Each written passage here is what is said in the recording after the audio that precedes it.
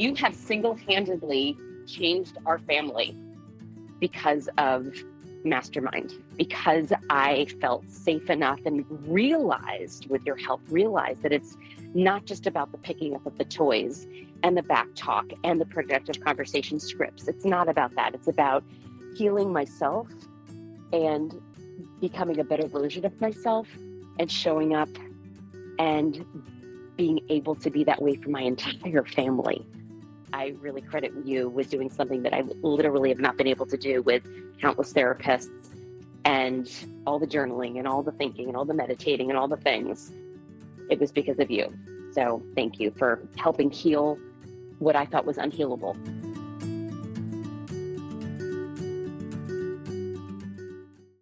You're listening to the Mastermind Parenting Podcast with Randy Rubenstein, episode 94.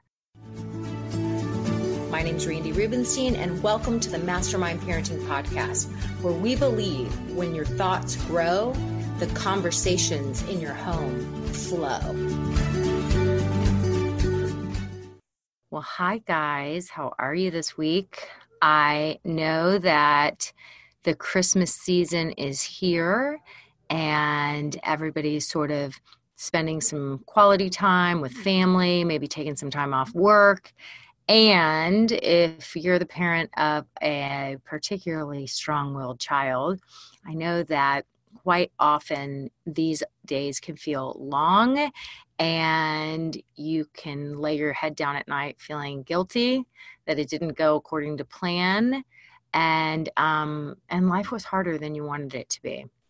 I was thinking recently, my mom and dad actually were sharing a story. It's very funny because my parents, now that my kids are older, it's our parents, when we're doing it differently than they did or knew how to do, I think that it's human nature for people to sort of be critical, because everybody, like, your parents love you just like you love your kids. My parents love me just like I love my kids. And everybody, we're deep down worried like that we're doing it wrong. Like, we don't want to screw our kids up. We want to believe that we're doing our most important role in life well.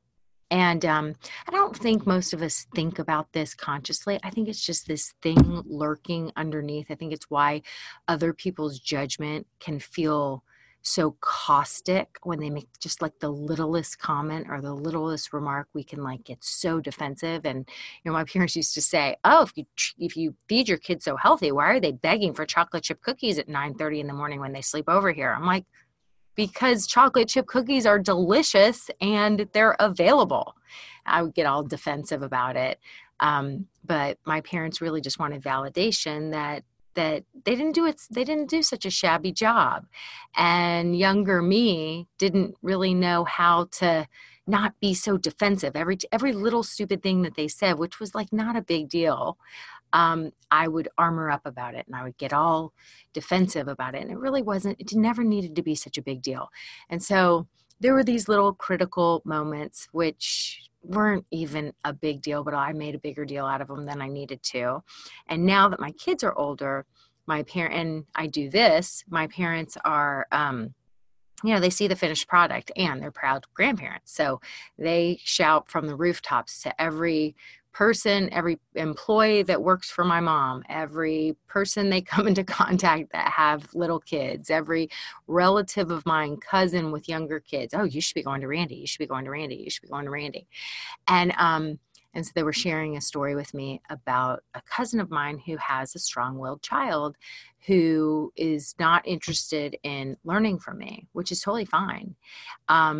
And they were saying, like, his son wakes up at 5:30 in the morning. And my mom's like, "I was just saying, you just need to teach him that he's not allowed to get out of his bed until the 7 is on the clock. That's what Randy did." Which makes me laugh. Like, now there's this great thing where it's like a froggy and a green light, and you don't even have to, like, I remember I had to wait till my kids were like 3 and I worked so hard to teach them, this is the number 7 and this is where it needs to be on the clock. Now you can just program the froggy to turn green and tell your kids that they're not allowed to get out of their bed till the froggy's green. And anyway, so they were sharing this story with me, and we were just kind of talking about how like really how you can learn these things. And then the hard part is the follow through. The hard part, like you can read a million, because she was saying like, they've read a lot of books. And my thought is I've spent 20 years reading books by so many awesome clinicians. Like I'm not the only game in town who teaches these concepts. Dr. Shafali, brilliant. She teaches it. She's so much more eloquent than I am. And she's so beautiful. I love her. I love her message. Dr. Laura Markham, her company is called AHA Parenting. She teaches so many similar concepts. Who else teaches? There's lots of people. Anyone's teaching anything that has to do with conscious parenting. I've just found that most of the people that come to me, they like my real mom talk. They like that my expertise is in the field, creating this recipe because I had a strong-willed child. And I read all the things, and then I combined it and give everyone the cliff notes. And I just know that this recipe works, and it feels selfish not to share it. So I don't care if you have a strong-willed kid. I don't care if you come to me or if you go to one of these other, parenting experts who frankly may appeal to you way more. Just go to someone and support yourself in doing what it takes to actually follow through. And what I told my parents was, I said, you can know what to do all day long, but the hard part is working on your own mindset of when how you actually take what needs to be done to help your child understand these are the rules of the household. This is why we have the rules of the household, for your body to get the rest it needs. And then, having that conversation, that productive conversation, knowing how to have that ahead of time, where you establish the rules. And then what I say is you establish the rules, you repeat it often, you follow through consistently. And then knowing all day long that you're going to show up in your confident pack leadership, and you're going to let them know what's coming. You're going to repeat it often. Remember, tonight, bedtime's at this time. Your body's got to get the rest it needed. You got up too early. So we're going to make up for that. So you know how to have that conversation. And then following through, which is when it comes to bedtime, you can bet a child that's 4, 5, 6 years old who hasn't had follow through in this way with this firm and loving pack leadership to let them know, like, you're safe in the world. I'm the parent. I got this. We're doing this, and we're not going to talk. I'm just going to return you to your bed and help you learn that this is from this time to this time, you're in your bed getting the sleep your body needs. I love you too much. This is too important not to. And you're returning them to their bed. And I promise you that first night is going to be a shitstorm. It's going to be terrible. And so you got to be mentally prepared for it. And then night 2 is a little easier, and night 3 is a lot easier. And by, usually the end of that week, your child starts to believe you, and you followed through. It's the follow through that's so hard. It's exhausting. And so learning how to do things differently. If you have a strong-willed kid, they need that structure. They need that consistency. And I'll tell you something, they are taking in stimuli at a heightened degree in their environment. They're exhausted. So if they're operating on an hour and a half or 2 hours less of sleep a night than their bodies require, they're really operating from a deficit. A lot of times sleep deprivation shows up, like all the studies say, it shows up as ADHD signs.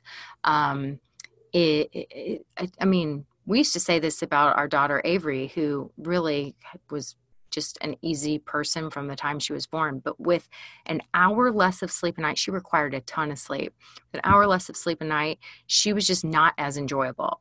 So if you have a child that really, really needs this sleep and really needs the structure, they need to know what to expect. They need to know what the rules are so that they can feel more regulated on the inside, then, and you're not doing it, you're just doing the same thing over and over again and nothing's working, then you got to figure out what you're going to shift and change, because everything is figure outable and these kids need you to. So find your resource to help you know how to follow through. Because what I was saying to my parents is, the thing that gets me, I don't care if I don't appeal to someone, or my methods, the way I teach them doesn't appeal to someone, that's okay.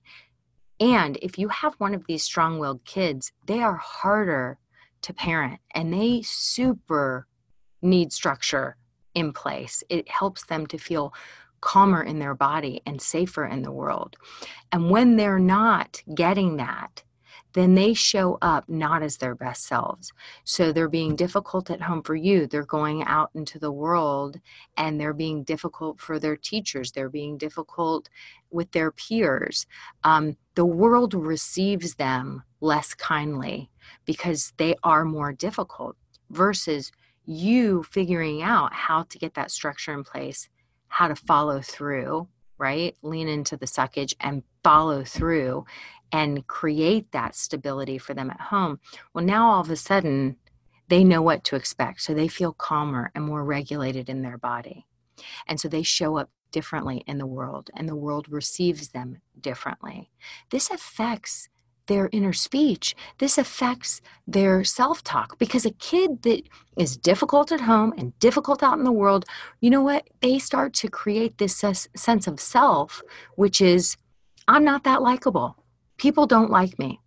I get my needs met and attention, and I'm seen and feel relevant in the world by behaving in a way that other people find difficult. And so that becomes their sense of self.